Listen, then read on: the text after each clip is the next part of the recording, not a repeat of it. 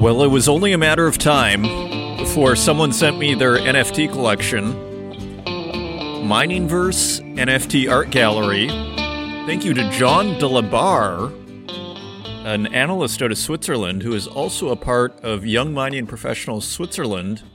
And he has sent me his Miningverse NFT Art Gallery. I will leave a link. Look for oncyber.io/spaces and then a whole bunch of letters and numbers.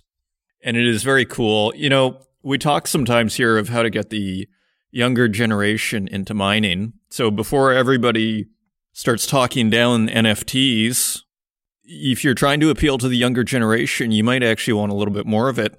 Jean messaged me on LinkedIn and I wrote to him, you know, this is exactly what PDAC needs. They need an NFT art gallery. So if anybody from PDAC is listening, maybe you want to reach out to Jean de la Barre. You know, he reached out to me a few months ago. He's a listener to this podcast. I don't think he would mind me telling that. You know, at first he was skeptical of crypto and has now come in, and here he is, you know, a few months later, and he has his own art gallery using the Tezos blockchain, a popular blockchain used by artists, the Miningverse NFT Art Gallery. So do check that out. It is pretty cool, and it is super fun, and the whole NFT world is unbelievably fun. Confession, I have been completely obsessed with it for about 10 weeks now, and increasingly so, to the point, like, I thought I was obsessed with crypto and whatever. This is next level. This is a next level obsession. You wake up and you're just can't wait it's hard to go to sleep. So if that's what's coming, you know, people talk about NFTs being in a bubble. If what's happening to me is coming to other people, this thing is just getting started. Now, do be careful, because some of the valuations on these art objects are, you won't even believe it. They're astronomical. But do check it out. And if you are going to go into it, maybe you start out on Tezos, which is a lot more affordable. Actually, and Jean actually wrote something on LinkedIn, Young Mining Professionals Switzerland. I'm happy to invite our members and followers to the Miningverse NFT Art Gallery. And he puts a link. The crypto world and our industry share the same notion of mining. So I was interested in exploring how the NFT art world interprets mining. These NFTs have been collected on the Tezos blockchain, which is currently one of the least energy intensive and least expensive blockchains. Through this selection of NFTs, I hope you get a different idea of the different NFT art genres, which currently cover the mining industry as a whole, from geology to trading and beyond. I'll let you read the rest of it, and he provides a link. So very cool stuff from John de la Barre. Thank you for sending that. Our feature content, you know, it kind of relates to this obliquely. We talked to Erik Buckland. We returned to our favorite mining recruiter.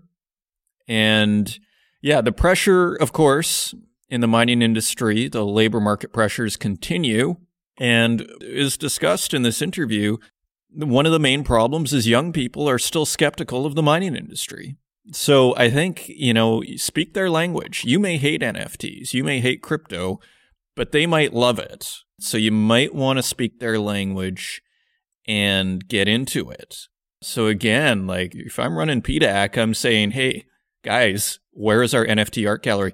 In particular, for your web version, you know, I heard there's going to be a real-life version. Remember the email from a few weeks ago that I read from PDAC? There's going to be a real-life version of PDAC and then a, you know, online version a couple of weeks later, if I remember right. And so why not have a Miningverse NFT art gallery? Who wouldn't check that out? So very, very fun stuff. So as I was saying, we have Erik Buckland coming on, and a very, very interesting interview. He is Senior Client Director, Global Mining Recruitment at Lincoln Strategic. So he is very well positioned to know what's going on in the mining industry. He has done it his entire life. There are only a few companies, according to Erik, that are really positioned to do mining recruitment in Canada, at least. And one of the takeaways from this interview is he says, if you're looking for mining employees and you're going to a recruiter, go to a specialist. And he's saying, not just me, I have, 4 other competitors or so. Go to one of us, because it really does require specialization, which frankly doesn't surprise me. Now, moving on, before we get to our news stories here, we do have a Northern Miner Global Mining Symposium coming up. It is on February 23rd and 24th. Registration is now open. Just go to events.northernminer.com. And the speakers are beginning to be announced on our Twitter feed. So do pay attention to that. And actually, we have two events coming up. We have the Q1 Global Mining Symposium. That is February 23rd and 24th. You'll see a link. Register now. And you'll also see Reimagine Mining Water Management. And that is on April 6th, 2022. And you can also register for that. And water, as I've interviewed mining CEOs and just people in the industry over time, as everybody talks about the environment, in a sense, there's not enough emphasis on water. I remember one CEO telling us. And I thought that was really, really interesting. I mean, everybody talks about carbon, but what about water? Like, this is one of those practical, very tangible problems that the mining industry faces. And if it's going to rebrand itself as part of the environmental solution to our problems, water is definitely going to be a part of that. So we have an event, and you can register for that coming up. So a quick look at the markets. 10-year bond at 1.95%, the U.S. 10-year. So it's back up on its March higher. European bonds, the German 10-year was negative for what seemed like at least a year or two. I'm not sure really how long, but now it's at 0.224%. So 0.224%. So they have turned positive, not in real terms, but in nominal terms. And so that is interesting. Gold staying kind of plateauing at 1,818. And oil at $89.79 a barrel. Brent crude over 90. So oil continues to add pressure to the economy, and markets are just continue to chop. Crypto is kind of back from the dead, so let's see how long that lasts. I've been occupying myself with NFTs happily, and it is just so much fun. So if you want to find us online, you can find us at northernminer.com. You can find us on Twitter at Northern Miner. You can find us on Instagram at The Northern Miner, and on Facebook, LinkedIn, and YouTube, where we also host these podcasts, and wherever podcasts are available, including Spotify, Apple Podcast, Stitcher, and SoundCloud. And with that, let's turn to the news. And turning to the website, we have this story. I've been holding on to it for a week because we are dealing with Erik Buckland and mining recruitment and company culture, and it comes up in our interview. And so we have this story here. Rio Tinto report reveals culture of sexual harassment, bullying, and racism. This is by Cecilia Jamasmi.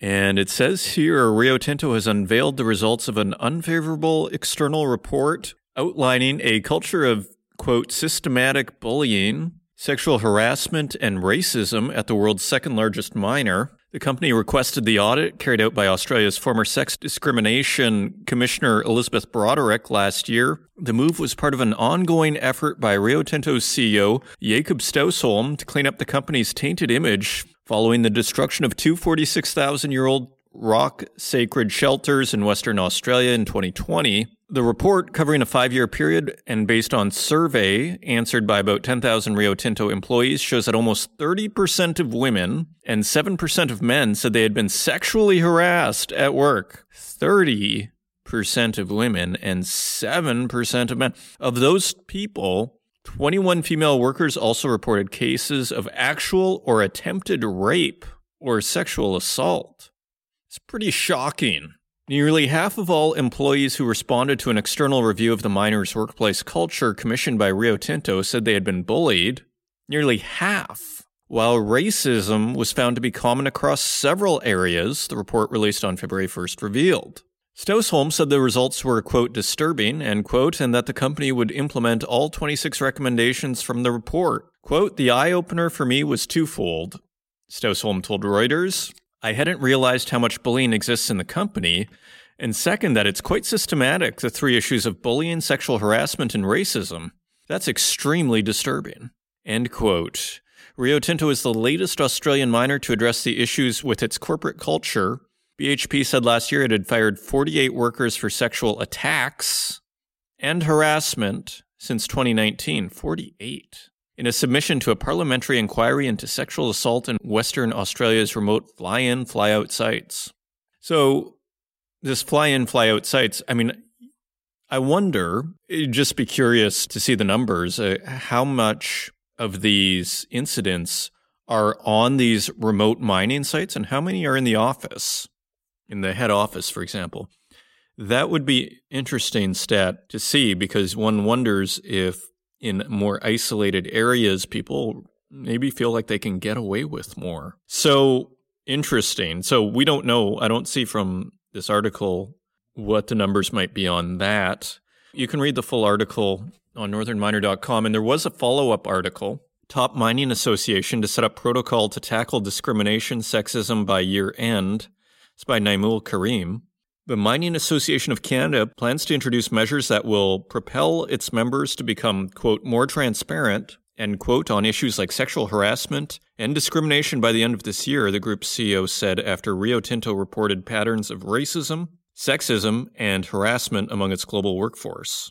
The association, which includes about 50 of Canada's leading mining companies, is developing an, quote, equity, diversity, and inclusion protocol as part of its existing Towards Sustainable Mining program, which is a condition of membership and requires companies to measure, evaluate, and report on their performance, Pierre Graton told the Northern Miner. Graton said the decision behind the move stems back to MAX, the Mining Association of Canada's response to the Black Lives Matter movement in 2020, when it decided to update its standards on Indigenous and community relationships. About a year later, in November 2021, a working group from the association, including officials from member companies and nonprofits, began developing a, quote, performance criteria, end quote, to address diversity-related issues, which include sexual harassment and discrimination. And we have a quote from Pierre Graton, quote, we are hopeful that by the end of this year, we will have a draft for the board's review.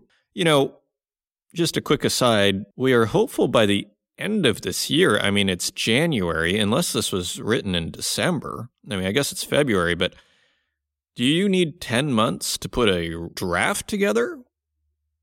Like, I think it's going in the right direction here, but it seems like a really long time to put a draft together. Maybe this was written, maybe this was quoted before the end of last year. So we don't know that because there was a working group in November 2021. So we really don't know. So for all we know, they were working very fast. But if it is in 2022, it seems quite slow. But nobody jumped to conclusions on this because we simply don't know. And it actually looks like maybe it was November 2021, but I'm not clear on that here. Quote, we are pretty excited about it. In the past, sometimes it's been difficult to convince the board to develop a new protocol, but this one, it pretty well sailed through all along. I think the industry knows that it has issues and it needs to address them, end quote. And then if we scroll down a bit, when asked if Rio Tinto's reports on sexual harassment could speed up the protocol's progress, Graton said it was too early to say on whether the report would have any influence, but that the member company is scheduled to make a presentation on the report to one of the association's committees in the coming weeks. Quote, they want a deeper dive on the report. You know, if it is 2022, because it sounds like they're responding to this report, like it's not clear when all this stuff was said. But frankly, if there is any bullying, sexual harassment, or racism going on at your company, this isn't something to be dealt with in weeks or months. This is something to be dealt with immediately. If this is potentially happening, this is nothing to push off. Now, credit to the organization for actually dealing with this, but as the saying goes, justice delayed is justice denied. So it just raises questions for me here. And maybe there are things I don't understand, but if people are being harassed sexually, and if there's even the potential for these things occurring at your organization or my organization, if I was running a company, I kind of want to get that fixed immediately. What are we too busy for here? So they are working on this, but it seems a little slow to me. But maybe it's more complicated than I'm aware, and they seem to be saying it's going quite fast. So a lot of editorializing by me on this one, and I only have a few paragraphs here to work with. It does raise questions. I mean, I think I can say that. This also comes up in my interview with Erik Buckland. He brought it up near the end of the interview when I was just sort of asking for extra thoughts, anything we missed. And he brought up the importance of company culture, and he referenced the Rio Tinto story, and he was almost calling it the next ESG. Okay, so very interesting. And if that's the case, we see what ESG, how it's completely, I would argue, altered the face of the mining industry. It has been the dominant topic of conversation for going on 4 years now. So a few more stories here. Ontario confirms link between Parkinson's and McIntyre powder, historically inhaled by miners. So we're keeping on this theme of work culture and safety. Naimul Karim is the author here. The Ontario government has formally recognized that an aluminum oxide powder called McIntyre powder, which many Ontario miners were required to inhale as a preventative step against silicotic lung disease from 1943 to 1979, is associated with developing Parkinson's disease. They were required to inhale as a preventative step against silicotic. Jeez, that's a little troubling, isn't it? To understate things dramatically. Earlier this month, the government amended a regulation under its Workplace Safety and Insurance Act to recognize the link, a move that would guarantee compensation for workers who were exposed to the powder and developed the brain disorder, it said. Activist Janice Martel, who founded the McIntyre Powder Project in 2015, has been spreading awareness about the health issues it caused miners exposed to the powder, and she told the Northern Miner that this was the first occupational disease listed in the Act since 1994. Quote, "This announcement came as a surprise, so it took a while before the significance of this settled in on me," said Martel, whose father, Jim Hobbs, was diagnosed with Parkinson's in 2001 after he was exposed to the powder in 1978 while working as a miner at Rio Algom's Quirk 2 mine in Elliott Lake. Quote, "I hope that this is the first of many occupational diseases that get added. I feel really happy for my miners, but it also made me feel badly that so many other occupational diseases go unrecognized." And the article continues, with 54 registered miners diagnosed with Parkinson's, the McIntyre Powder Project plans to seek a formal apology from the Ontario government and is also working on bringing changes in the way WSIB deals with occupational disease claims, Martel said. So you can read the full story on thenorthernminer.com, but another troubling story there. Shifting gears, Jeff Curry is back, and this is quite the stunning quote. He has been calling for a commodity supercycle since last year. He reiterated the call at the beginning of this year. The closely followed head of commodities research at Goldman Sachs says he's never seen commodity markets pricing in the shortages they are right now. Quote, "I've been doing this 30 years, and I've never seen markets like this. This is a molecule crisis. We're out of everything. I don't care if it's oil, gas, coal, copper, aluminum, you name it, we're out of it." Well, this is Dr. Lieb, Dr. Stephen Lieb, who 10 years ago wrote the book Red Alert, basically called for this, but he was 10 years too early. And of course, in financial markets, timing is everything, but it is quite something. And you see this chart on Bloomberg Commodity Spot Index, and it does look a little parabolic. Like it's kind of going upward at, what is that? At a 65-degree angle since mid-2020, commodity spot market as a whole. So more troubling news. And finally, a couple of headlines. MMG to halt Las Bambas copper mine by February 20th amid fresh blockade. So they have another blockade. They had one in December for about a month, and now they have another blockade. And so MMG facing a lot of challenges over in Peru at the massive Las Bambas copper mine. And finally, Latin Metals signs option agreement with Barrick Gold for properties in Argentina. So Barrick continues to make some moves in Argentina. Very interesting. So those are your news stories. Now let's take a look at metal prices.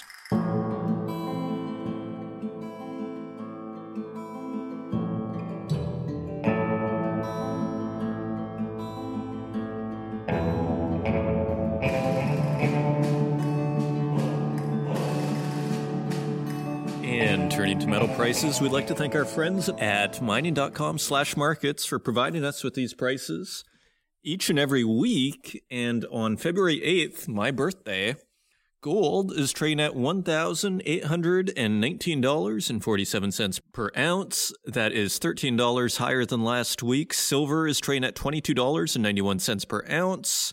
That is 12 cents higher than last week. Platinum is trading at $1,011.71 per ounce. That is $30 lower than last week. And palladium is trading at $2,237.44 per ounce. That is $148 lower than last week. And turning to our industrial metals, copper is up 9 cents at $4.48 per pound. Aluminum is down a penny at $1.40 per pound. Lead is down 3 cents at $1.01 per pound. Nickel is up again at $10.65 per pound. That is 33 cents higher than last week. Tin is at $19.67 per pound. That is 41 cents higher than last week. And cobalt is unchanged at $31.96 per pound. And zinc is also unchanged at $1.65 per pound. Well, as far as the industrial metals are concerned, it looks like Jeff Curry is onto something. Particular standouts are definitely nickel at $10.65, close to our all-time high. And same with tin, not an all-time high, but very close. And zinc, same thing, just fraction below the all-time high of the last couple of years here. So industrial metals remain very strong. Precious metals drift sideways, and those are your metal prices. And coming up, Erik Buckland from Lincoln Strategic. He is Senior Client Director, Global Mining Recruitment. Erik joins us on the program every few months to give us the latest on the employment situation in the mining industry. So if you are wondering how things are going, he is the perfect guy to check in with. I hope you enjoy this conversation, and I will see you on the other side.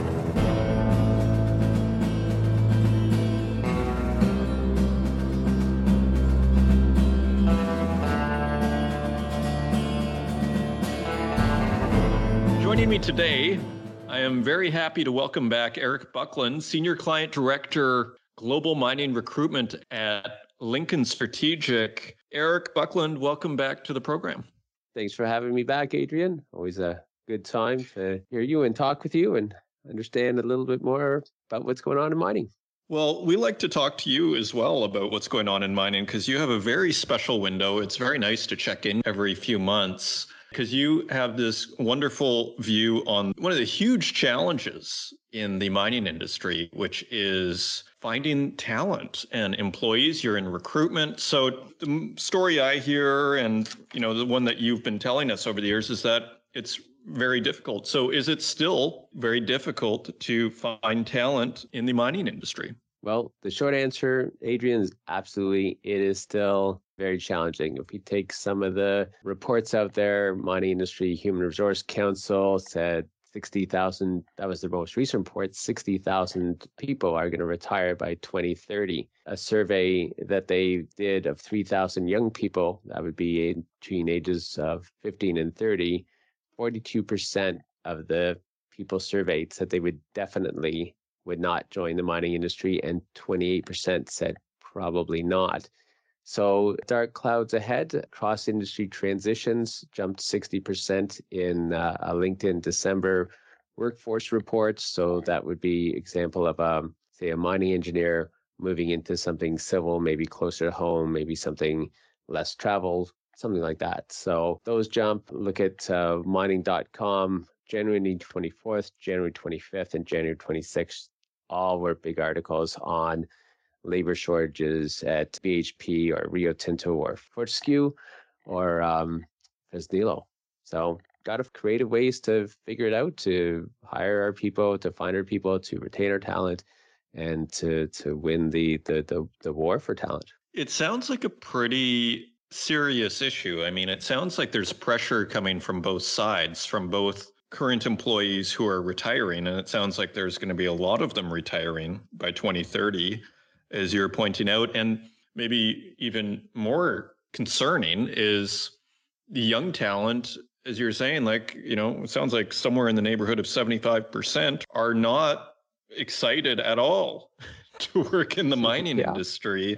So from the last time we spoke to you, Mhm. Is it markedly worse, the situation? And if yes, how big of a problem is this becoming? It's getting a little better now because I think last time we spoke, the border issue was a huge challenge in the fact that you could not get work permits for anybody if they were crossing a border.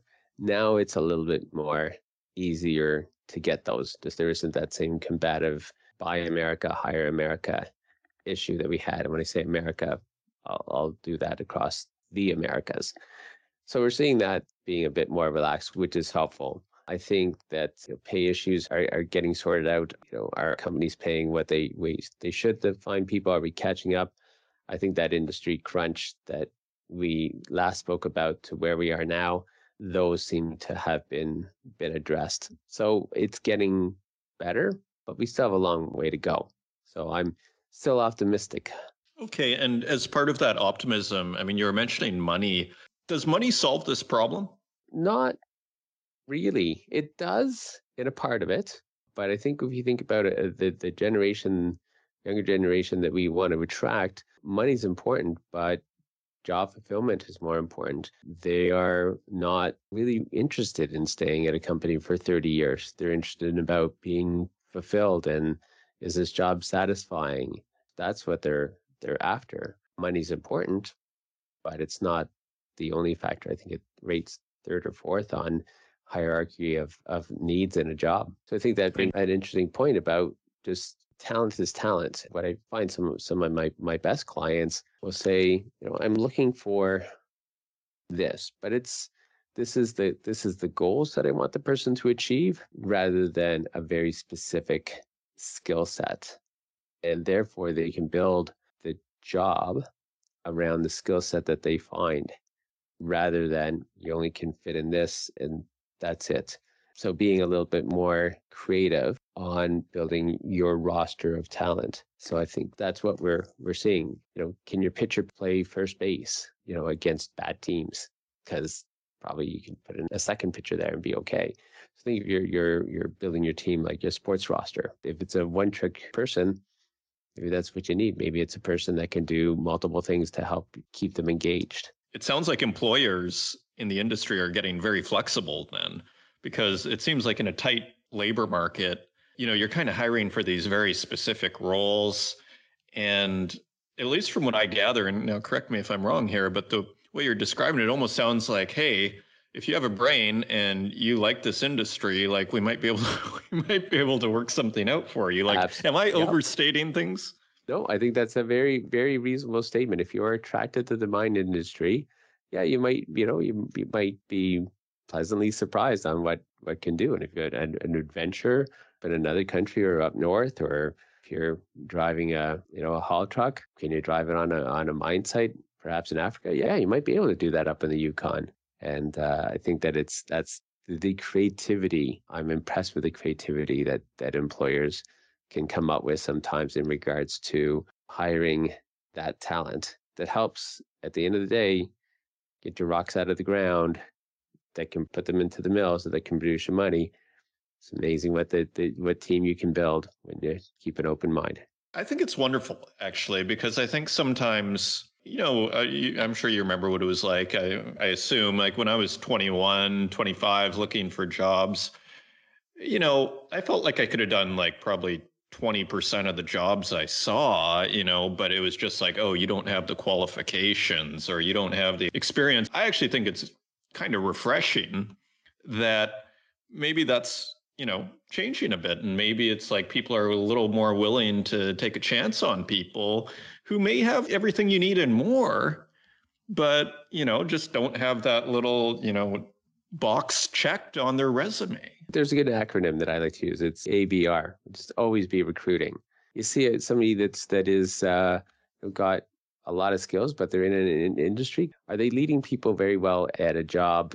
Think of Hydro, for example. They're leading a team. Hydro won't have a lot of skills that can transition perhaps over into mining, but there are people. They're a good leader. People listen to them. People follow them. Be like, yeah, I would work for that guy or that gal, regardless of industry. And would you hire them in mining? You probably would because of their leadership skill, but it's a soft skill that's hard to recognize. So you always want to be your eye on that. You always want to be building your roster. You want to look for the next player that might be on the farm team and the industry that you could bring in. Always be recruiting, even if you're not a recruiter. That sounds like very wise advice. In a sense, like, yeah, don't get too comfortable with your team because they may not last as long as you might hope for, especially if you need new people. Now, are employers paying enough in the mining industry right now? Like, have the salaries gone up, say? Like, have they matched inflation? Are they doing more than inflation? How is pay these days? Pay is very good in our industry. I would recommend any non-mining person listening to this podcast to look at our salaries and what we pay in comparison to other industries. And I think that you'll find that we're notably higher. Yes, there may be some travel involved. Yes, you might work underground and it could be dark, but pay is notably better in our industry. Very interesting. So maybe if you want to pay off a mortgage a little sooner, if you don't have the familial obligations, maybe it's something to consider. Tell me, what are the hardest jobs to fill? Like, what areas specifically are you finding the most pressure points in? Certainly the skill set in engineering, geology, those that take specific university degrees and need to be licensed in certain areas, they can be the most challenged because I think we take what is an electrician in Ontario may not qualify as a electrician in BC unless they're licensed in BC. So getting that talent is difficult. But I still have a struggle at the CEO level. Recent search for a CEO I had 5 people on the short list. That's it. They're good at what they do. They're well qualified, very specific role as a CEO that I needed, but there's just not many. I'd like to think if I was looking for an airline CEO for mid-tier company, Renault Auto Cars, I'd probably have a lot more than 5. Interesting. And why is that? Is that because there's just a lack of people with, say, the experience of running a company before, or say at the senior executive level? Because I assume it's not like you need someone that's necessarily been CEO before. I suppose that's a preference. But, are you not even able to find, say, like senior vice president type people who might, say, fit the job? Like, why is it so hard to find a CEO, do you think? The challenge with the CEO position that I've experienced is that you're really building a lot of credibility on the market. And it's tough to take a chance because you're asking the market, your investors to take a chance on this first-time CEO. The first-time CEO not only has to know how to run a mining company, but they also usually have to know a lot about finance and perhaps capital raising, doing deals also. It's a very broad skill set. And you can send the wrong market to the company on a first-time CEO. Who wants to hang their hat on that risk? So the creative idea, really think about outside the box, as I said earlier, talent is talent, but at the same token, how much risk are you willing to take? Sure. And when you're talking about a public company, yeah, in a sense, there's a lot of stakeholders, you might say. It's a big ask to a lot of people, I suppose, to ask them to all take a chance because this recruiter thinks that this is the right man or woman for the job, right? I mean, so interesting. There's a lot of eyes on you on that. And the interesting thing about doing a CEO type search, and this even trickles down to regular recruiting, is you have to decline people. Don't reject them. Declining people is slightly different. Declining is thanking them for the response. Are you sending the top people kind of sincere and personal notice that has them still think of your company in the right light? Don't send them something cold. We'll keep your application on file should another position become available. What kind of canned answer is that? Gotta have it warm so they remember you. And then yes, they got declined, but they still got you in good light. Like, hope you don't mind to reach out in the future as we, continue on to grow our team, something like that. Be kind in your decline. I think that's a really interesting point that someone like you who has this experience would, it's the sort of thing that you would observe. It's a small world, and to, use these, say, as you say, like the distinction between being rejected and being declined, like in a sense, these people reaching out to you is an opportunity. It may not be for this opportunity, but it's an opportunity potentially in the future that these people might actually be able to help you, even if they're not, say, the right person for job XYZ, is your point. Exactly. I think that's exactly right. So when you do reject, also let them know what other positions you're looking for. If you are rejecting a geologist, did you let the geologist know that you're looking for these three positions in engineering? Geologists and engineers, they kind of do spend some time with each other. They hang around with each other. So they might have their network, might know who you're looking for. So it's all about networking. A lot of it is about network expansion. Absolutely. Now, we have a lot of students that listen to this podcast. What advice would you have, say, for a geology student or just any student who's graduating, say, next year? And let's say their dream is to run a mining company and be CEO. What advice would you have them for that path? Would it be to, I don't know, like what should they do? Should they take engineering? Should they take management? Like, what is the path to become a CEO of a mining company? Save some of your money. Save some of your money because there's good times and there's bad times, and you want to have choices. Yes, you want to have choices. So there's great times and you'll make great money, and then there's times that there will be bad times and you won't make much. But have the choices to be able to be like, you know what, I'll take a pay cut because that's who I want to work for, or that's where I want to work, or that's a project I want to get involved with. And you can have those choices if you don't have to worry about, how are you going to, do you have that safety net to, keep your kids fed? Do you have that safety net to, keep the roof over your head? Those type of things. Be very flexible and think about what is my opportunity going to look like rather than what am I going to do? In a sense, I suppose, like having a bit of a cash cushion, that puts you kind of in a better negotiation position as well. I mean, it gives you some leverage because you can afford to say no, right? I mean, if all of a sudden you're desperate for this job because you need to pay your mortgage, you don't really have much of a negotiating position, do you? Like, is that what you're getting at? Or that's exactly are you basically saying it's just... That's exactly what I'm getting at. The more you can say no to things, the more money you have, the easier it is to say no to something, and the easier it is to say yes to what you really want. And, exactly. And you know what? You can get some of the greatest experiences for, there's the risk versus reward. Oh, I'd like to take on that CEO position first time, but that's pretty risky. A lot of my conversation is going to be involved in if we do this and if we get into production or if we get it sold or if we get this much resource definition, but I need this much money every month to just pay my bills. Well, what if you had a choice where you could be like, well, I can take that risk. And if you can take that risk, then you can perhaps just have better enjoyment. And when you enjoy, you're going to do your job better. You're going to have more fun. So I would suggest in boom times, save your money. As far as the people that say I assume people reach out to you who are looking for jobs. I assume it's a two-sided thing. Correct me if I'm wrong. Does everybody who reaches out to you, and again, I don't know if they do they all basically get jobs, or how is that working? Well, you said two-sided. It's actually I believe it's more of a three-sided relationship. There's me as a intermediary in the middle, and I have two customers. I have a candidate that's looking for the job, and I have the client that's looking for the talent. Yes, I understand the clients pay me. So the clients, the people that are looking for the job, not the people that are the mining companies. Yes, they pay me for my services. The same token, I'm to broker a successful relationship between the two parties. So it's a critical part of my job is to build relationships on both sides.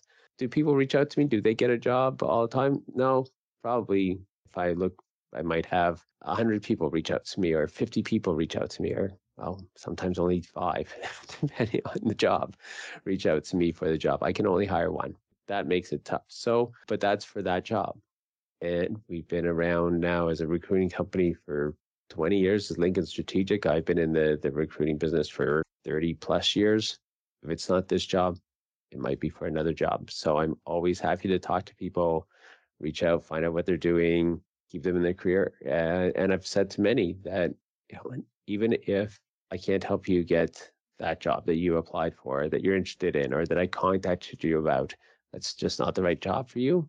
If you're on the job hunt and you're looking around and you come across, okay, I've got 3 career choices. I can go with company A, company B, or company C. I'm not quite sure what I should do. You're always welcome to phone me up, and I can give you, my opinion of company A or B or C.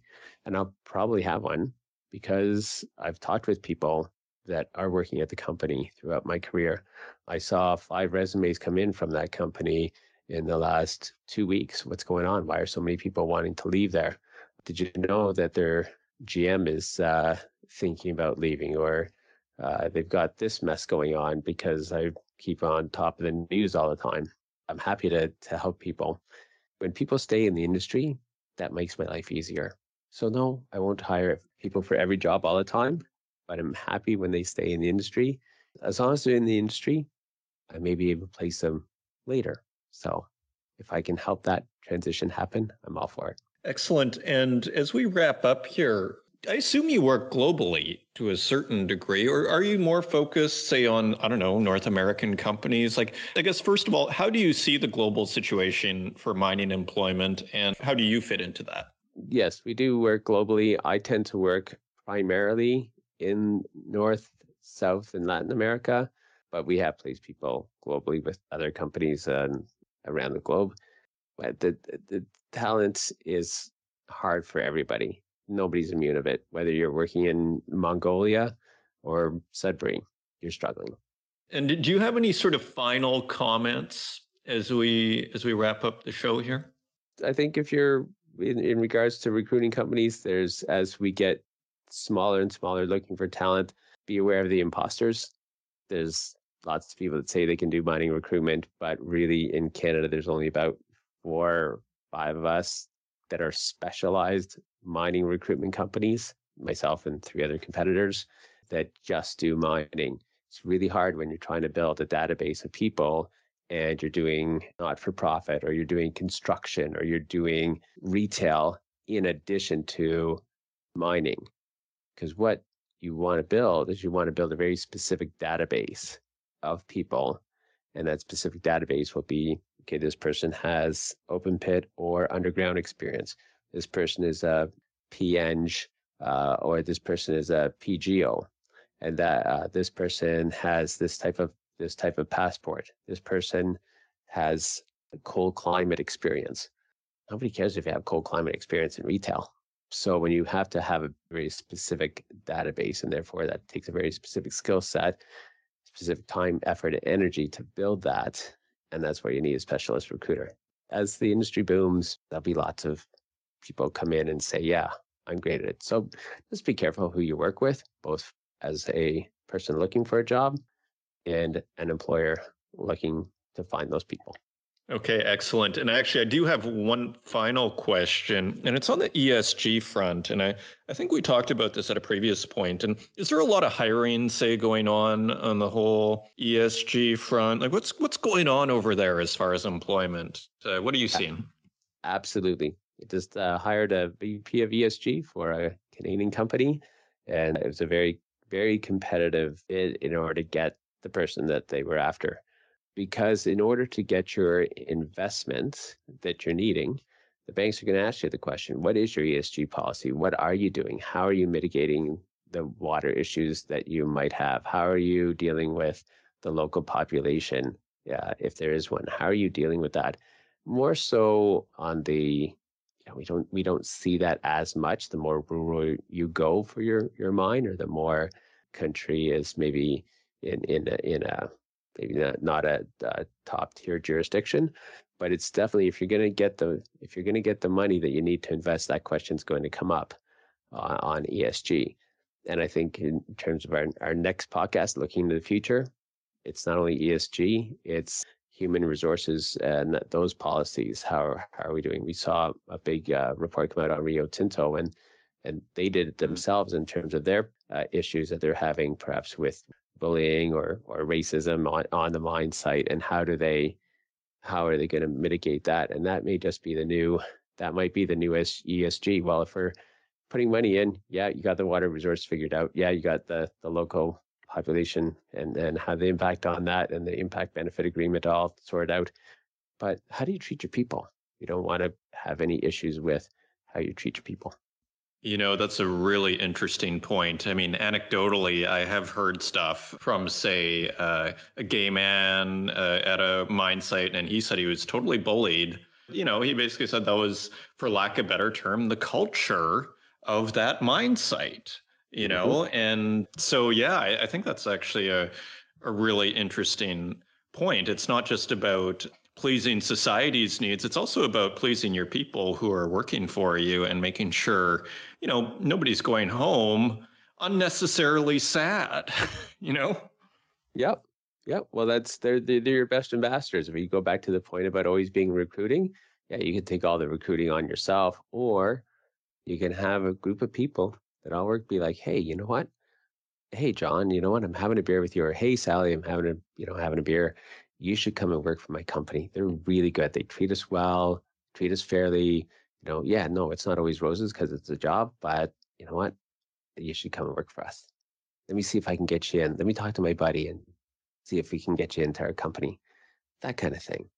That could be the best talent recruitment force you could possibly have. Yeah, it's back to the networking. And as they say, word of mouth is the best marketing. Okay, Erik, well, thank you for joining us. Now, if people, either companies or students or people looking for jobs, if they want to reach out to you, what's the best way to do that? Absolutely. You can reach out to me on LinkedIn or through our company website, lincolnstrategic.com. I'm pretty easy to find both on LinkedIn and those two avenues. You can call me, or if you attend pretty much any networking event, I'll be there. I'm looking forward to PDAC coming this year. Fantastic news. Yeah, absolutely. Yeah. Unfortunately, a little delayed, but it is happening. So good for them to keep the show on the road. Erik Buckland, Senior Client Director, Global Mining Recruitment at Lincoln Strategic. Thank you for once again joining us on the Northern Miner Podcast. Thank you, Adrian. Much appreciated, and look forward to our next time.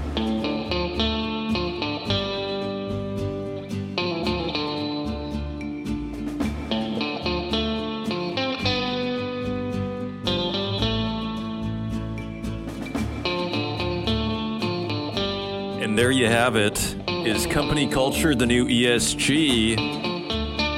A very interesting question, and we will examine that in the weeks and months ahead. Thank you once again for joining us on the Northern Miner Podcast.